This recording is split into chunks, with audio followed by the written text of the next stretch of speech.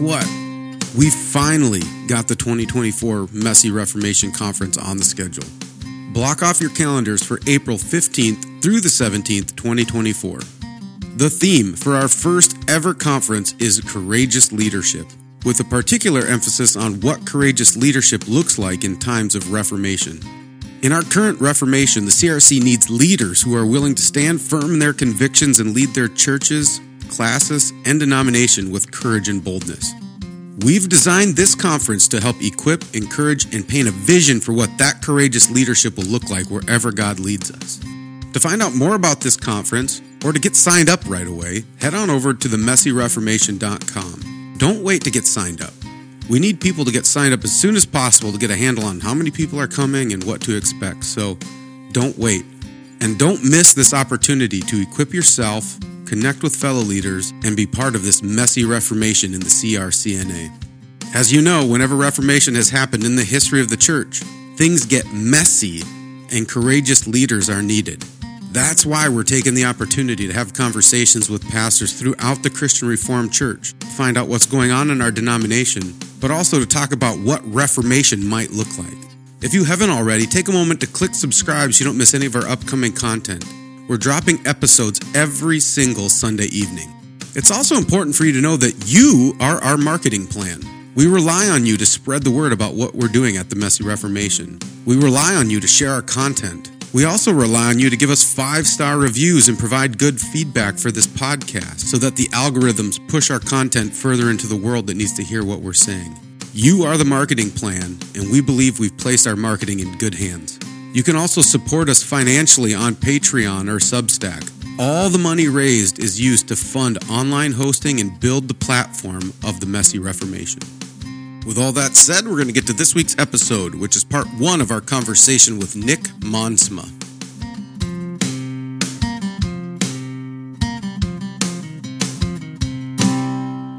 So, Nick, why don't you kick us off and just tell us a little bit about yourself and your family and the church that you're at?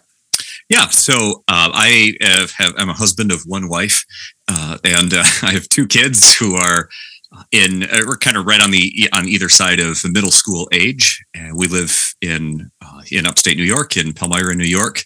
I am now a member of East Palmyra Christian Reformed Church. I was previously the pastor at the church for almost 9 years, and then spent a few years in California as the pastor of a church in California. And then a couple of years ago, we moved back to the area, and I'm currently serving as the chaplain at East Palmyra Christian School, which that's sort of my ministry work is there doing that, overseeing kind of anything having to do with the theological direction of the school or the spiritual community among the students and so on. But I also, about half my time is devoted to teaching, just kind of covering whatever classes need to be taught as the school grows. So,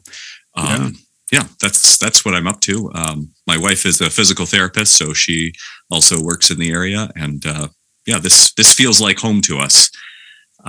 Both my wife and I grew up in West Michigan in Hudsonville, but we look around and especially for our kids, but really for our family, we look around and say this is home. Yeah. So I don't know where Palmyra is in New York, but are you getting hit with all this crazy snow that's been delaying all the football games over in New York? No, we tend to get snow at different times than Buffalo. So the cities across Western New York here, Central and Western New York, Buffalo, Syracuse, and Rochester are, I think the case can be made that they are the snowiest cities in the United States. I mean, maybe something in Alaska. I don't know, but actually, I don't know that Anchorage gets as much snow or Fairbanks. I think people would be surprised. Yeah. But yeah, I think these are the snowiest cities in America. But because of the orientation of the lakes and the direction of wind, we tend to get snow at different times than Buffalo. So if you're hearing about snow in upstate New York, it's probably happening in Buffalo, and if you're not hearing about it, it's probably happening here. So that's great. Yeah. So, did you grow up in the Christian Reformed Church? Yes, I grew up in the Christian Reformed Church. I went to Calvin College, went to Calvin Seminary. My wife, interestingly, though she grew up in Hudsonville, Michigan, did not grow up in the Christian Reformed Church, and in fact, hadn't even heard of it until we started dating just before we both headed off to college. So kind of an interesting. I think it's been good for our marriage and for my ministry to have in our household these two perspectives on the CRC, from very much inside it and then also from outside of it. Yeah, for sure. How in the world does somebody grow up in Hudsonville and not hear of the CRC? I don't know. You'd have to ask her exactly. But okay, all right. Paying attention to certain things, I don't know. Yeah. You don't want to get yourself in trouble if your wife. No. We'll just move on. Yeah. No, I've actually found that helpful because my wife didn't grow up in the CRC either. She grew up actually very staunch Catholic, and so that had its own struggles when we first got married. But that has been helpful in just helping us, especially in my current call. Because my current call is planted in a primarily Catholic city. And so most of the people in my church didn't grow up in the CRC, but grew up in the Catholic Church and have come out of the Catholic Church. So that's given us a pretty good ability to be able to minister and have a good understanding of, what they kind of used to believe and even some of the things that kind of hang on pretty tightly as you come out of the Catholic faith. So, yeah. My wife grew up in the Methodist Church, and she, just as an example of the kind of perspective that I think it has given me in ministry, she often describes how excited she was when she started attending church with me and found that there were churches that actually wanted to talk about theology, and which, so she sees it as a huge strength of our denomination that we have a deep theological tradition that we still talk about, still love, still believe, are still committed to. Yeah. Oh, so I agree with you on that. And then a conversation just popped into my mind, and I'm not done with the whole podcast yet. But one of the podcasts I've mentioned on this podcast is one called Grace in Common. It's with some Bavinck scholars. And I just started listening to an episode where they're interviewing Nick Woltersdorf. Okay. And they're asking him kind of about growing up in this kind of neo-Calvinist tradition and all of that. And he made a really interesting point. He said, they asked him like, well, did you hear of Bavinck? Did you hear of Kuyper? Like, what did you think of their theology and all of that growing up? And he said, actually, I never really heard about their theology growing up. I only heard about their encouragement to have us engage culture. That's all I ever heard about growing up in the CRC. And I thought, that's really interesting. Yeah. I think probably I would say the same thing, I guess. Yeah, I don't know. It was interesting. Well, one of the things that I've been kind of poking at, I guess, and that's why I found that interesting, is we had at one point we had a tradition that was very theological. And I think what happened at some point along the way, we were like, we're too theological. We need to get more practical. And so the pendulum swung. And that's one of the reasons why so many people grabbed hold of Abraham Kuyper and his engagement with culture and all of that, because this is really practical. It's a really hands-on way to kind of engage culture and transform. And I'm all about that in a way too. But I feel like what happened is we focused so much on that. And it got disconnected from our theology, and that's somewhat why the CRC has kind of come to the point where it's at, is that we kind of got unmoored a little bit from our theology. Yeah, I think I've been thinking of it as identifying the glue that holds us together, and there have been, every 50 years or so, there were waves of Dutch immigration since those early waves to West Michigan and elsewhere when the CRC started. And through those waves of Dutch immigration, what held the CRC together was increasingly our identity as the denomination, the premier denomination in the United States and Canada for Dutch immigrants. And it's been 70 years now since we had a wave of Dutch immigration, and I don't think there's going to be another one. So we're finally having to reckon with the fact that can't be, if the Christian Reformed Church is going to continue, that can't be our identity. And so I think that maybe fits somewhat with your reflections there, that when you make that your identity, you have to prioritize that identity as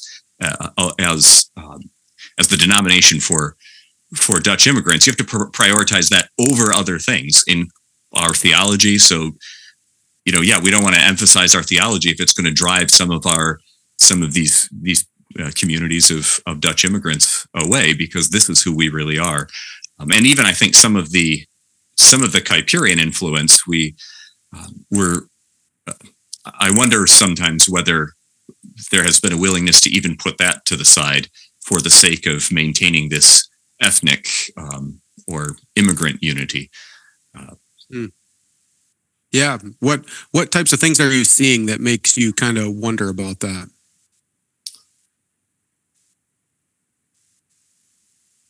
Which part of that? I'm just trying to put my finger on. Yeah. The parts of where we're like even downplaying some of the Kuyperianism in order to kind of emphasize this kind of Dutch immigrant identity. Well, the more I have learned about Kuyper and looked back at Kuyper's theology, the more difference I think I've seen, and especially looking at Kuyper in his time, Bavinck writing his systematic theology and working at the same time, the emphasis that I think I experienced and saw when I was a student at Calvin, the transformationalist emphasis, doesn't seem as deeply rooted in classical Reformed theology as Abraham Kuyper and his cohort his group were rooted in classical Reformed theology. So that's where I see we can drift into a kind of generic Christian transformationalism and call it Kuyperianism, when sometimes I'm not sure it really is that Reformed. Yeah. Amen. 100%. Yeah. I mean, that's one of the things we've brought up a bunch of times. So I didn't really hear about Kuyper growing up because I grew up again in a CRC church that was more of a church plant. So it didn't have that deep CRC rootedness. And so I think the first time I ever heard about Kuyper, I was in my early 20s or something like that. And so I started reading him, and I was really fascinated by Kuyper and his thoughts and all of that. But then I did slowly kind of get this feeling like we're missing something. When I hear some people talk about Kuyper, it's kind of has been unmoored a little bit from what he said, right? And we've mentioned on the podcast a number of times that one of the biggest things I see when I hear a lot of people or the more liberal members of the CRC talk about Kuyper, they don't talk about the antithesis. Yes, right. And which the antithesis is like pretty core to who Abraham Kuyper is and believed, and to his engagement with culture.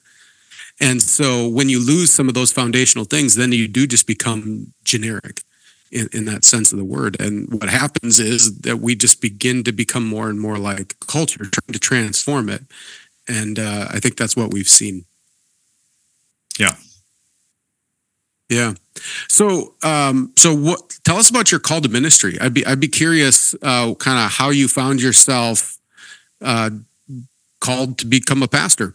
Yeah. So it was in my senior year of high school, and it was kind of it started more, at least my experience with my call started more of as a thought experiment where I remember I went to Unity Christian High School in Hudsonville, and I remember sitting in chapel one day and probably was not paying attention to whatever was going on in chapel, because instead I was thinking about what I was really going to do. This was probably the fall of my senior year. What was I going to do when I graduated from high school? And I toyed around with some different ideas, and then I just remember thinking, well, what if I just decided I was going to prepare to enter the ministry?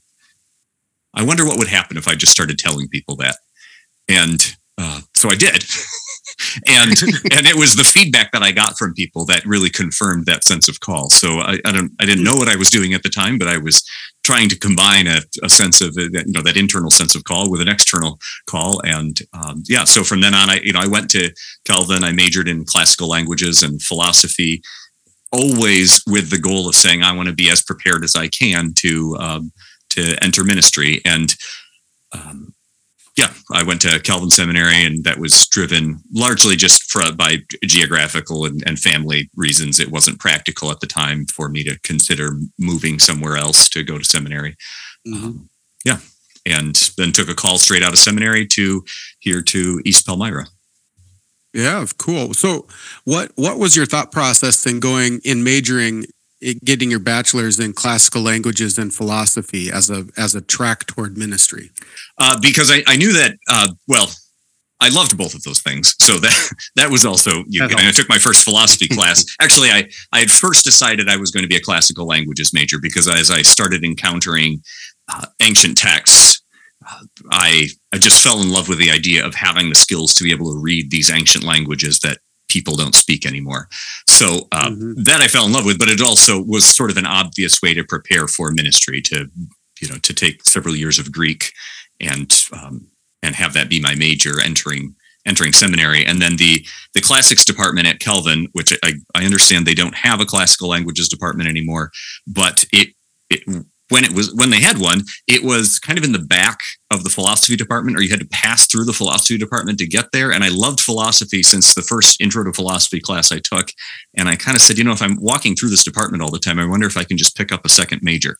And that was kind of my joke of why I did that. But I really did love philosophy too. And I was kind of hanging around in that general area. So, yeah. Did you feel like that degree did help prepare you for seminary when you got there? Yeah. Yeah. I really loved being able to systematically dig into questions and think about them. The discipline of being able to ask a question and not just start defending an answer, but think about a variety of answers and think about what the best defenses for other answers are, and it kind of construct a conversation, even if I don't necessarily have a conversation partner. I think I found that to be a helpful skill for digging into theology. Yeah. I think R.C. Sproul has said that before, because I think he has a philosophy. Does he have a doctorate in philosophy? Was that what his PhD was in, maybe? I don't remember. Anyways, but I remember him saying the benefit of having a degree in philosophy is that it teaches you how to think. Yeah. And how to reason and how to dive deeper into things. And so R.C. Sproul did encourage people to think about philosophy because he felt like it helped us understand God's word and who he is more deeply. Well, and to that point, R.C. was a philosophy major, I believe. And he also said that one thing we don't know how to do today as pastors and theologians is to think. And he actually thought as a necessary prerequisite for seminary entrance, there should actually be a formal course on logic that they need to take too, and then proper biblical exegesis. So I think he was really ahead of the time of where we're at. And, God bless R.C. Sproul and the gift he was to the church. And Nick, I'm curious. This is a question I ask every now and then. Who are some of your, theological and philosophical heroes that you look up to and people that you've, stolen things from over the years? So I have, in my time in ministry, I've really dug in more into some authors than more than I was ever asked to read them when I was in seminary. And Brakel is one of my favorite authors, and I just keep coming back to The Christian's Reasonable Service and reading Brakel's take on different virtues in the Christian life and the practicalities of Christian service. I like to say I've become more and more of a, whether you want to say more and more of a Puritan or even a pietistic. As I discover these things, my sense has always been that this is what was missing. This focus on the heart and focus on the affections is what was missing, at least from my experience growing up in the Christian Reformed Church. And I don't want to try to extrapolate and take my experience and say this is what the whole CRC was like. But I often got the sense growing up that the generation above me, of preachers above me, were trained to tell us a lot of facts, but not trained to connect them with our hearts very well. And so as I read these things, I found that those more pietistic writings really grabbed a hold of me. And I also have experienced the power of putting more of this in a sermon, that when I focus on preaching, not just to people's minds, not just telling them what the facts are, the historical facts and the facts of what the text means, but actually thinking about their hearts and preaching to their hearts, I find that it's more obvious to me, that the Spirit's work is more obvious to me when I'm doing that. 100%. Yeah, I agree. I often use the analogy when I'm preaching. My desire is to reach through people's minds and grab them by the heart. Yeah, because I've also experienced. You can fall off of both sides, right? I've experienced some preaching. Yeah. Even I think I've told this story before. When I first started preaching, actually, I wouldn't even call it preaching. When I first started speaking, yelling at teenagers. Yelling at teachers. Yeah, Willie was one of them. So, but I was only like preaching to the heart, or trying to poke at the heart and wanting to move them and do all of that. But I wasn't doing the other side. And then the pendulum swung the other way, where I was only speaking to the head. And eventually I kind of, it was reading Jonathan Edwards, who kind of helped remind me of the importance of connecting the head and the heart. And I mean, Edwards is known as, some people consider him the greatest theologian to come out of the United States. And, but he also said when he preached, it was his desire to raise people's emotions as high as possible. And so while he was speaking, right, that's why Sinners in the Hands of an Angry God is so memorable, because he's using illustration after illustration, moving people's emotions and hearts to understand God's word, not to just understand it, but to feel it in their bones. And, as I've kind of switched my brain toward that, I mean, I want to speak, we're teaching as well, but I want to help people understand how this teaching should affect the way that they feel and live, and how it changes our emotions on a regular basis. Yeah. In terms of people who are living, who are influences on me, I have for a number of years, for my own edification, listened to sermons by Joel Beakey, because of that experience, that emphasis on experiential preaching. And I really, really appreciate that. And I think, unfortunately, given that there's something there that has been a part of the Dutch Reformed tradition for a long time, I think it's sad that we have lost that in the Christian Reformed Church, or lost it to a large extent.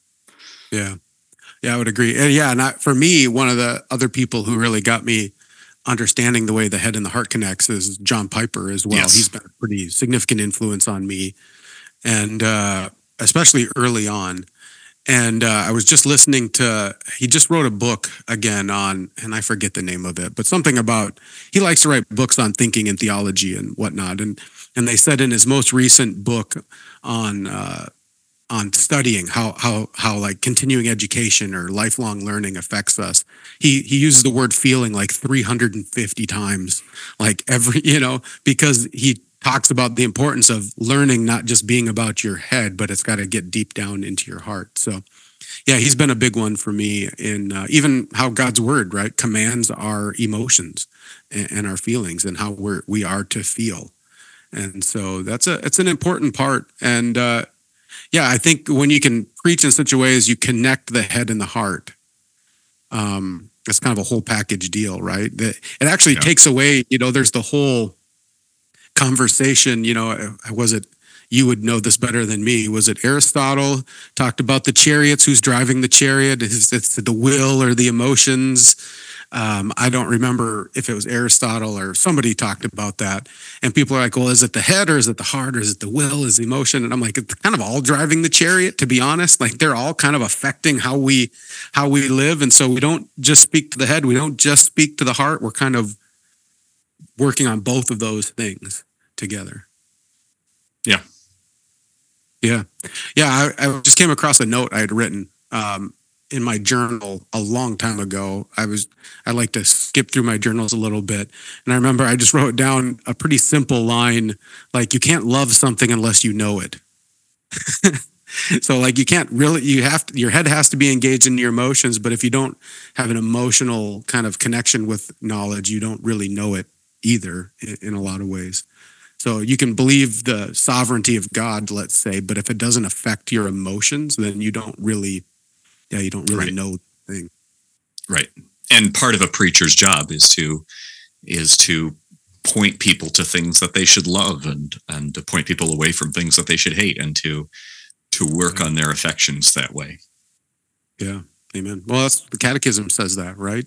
One of the ones I quote, one of the parts of the Heidelberg Catechism I quote regularly is, what's involved in genuine repentance or conversion? It's, to hate sin and run away from it, or wholehearted joy in obedience to Christ, right? And so it's learning what to hate and learning where to find true joy in life is what genuine repentance and conversion looks like.